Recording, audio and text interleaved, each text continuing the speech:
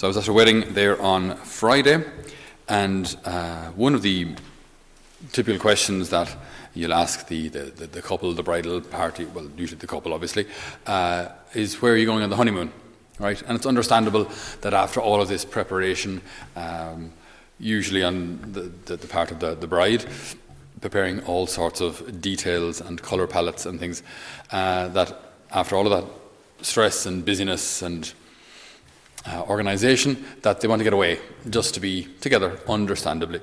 Just a bit of time just for the two of them. Something that I think is also a great idea for after marriage, like for life together. We were talking about this yesterday in our catechism class here, when we talk about marriage and the importance of the couple just investing time just in each other, as opposed to being so busy managing the family and managing the kids and bringing children to school and football training and swimming pools and dancing classes and shopping and childminding and all so on and so forth. It just gets very, very busy. But to have time to invest, just the husband and the wife and the husband, just the two of them, a date night, if you will, or some time together.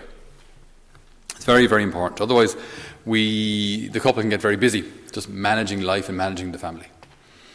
So I think it's helpful to think of Lent in those kind of terms, rather than a season of misery, misfortune, and hunger.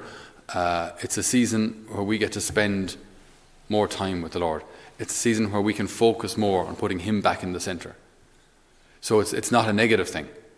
It's like when the couple leave their families and probably leave their country to go on a honeymoon, they're not saying we don't like our families and we don't like our country. They're saying we want to invest time in each other.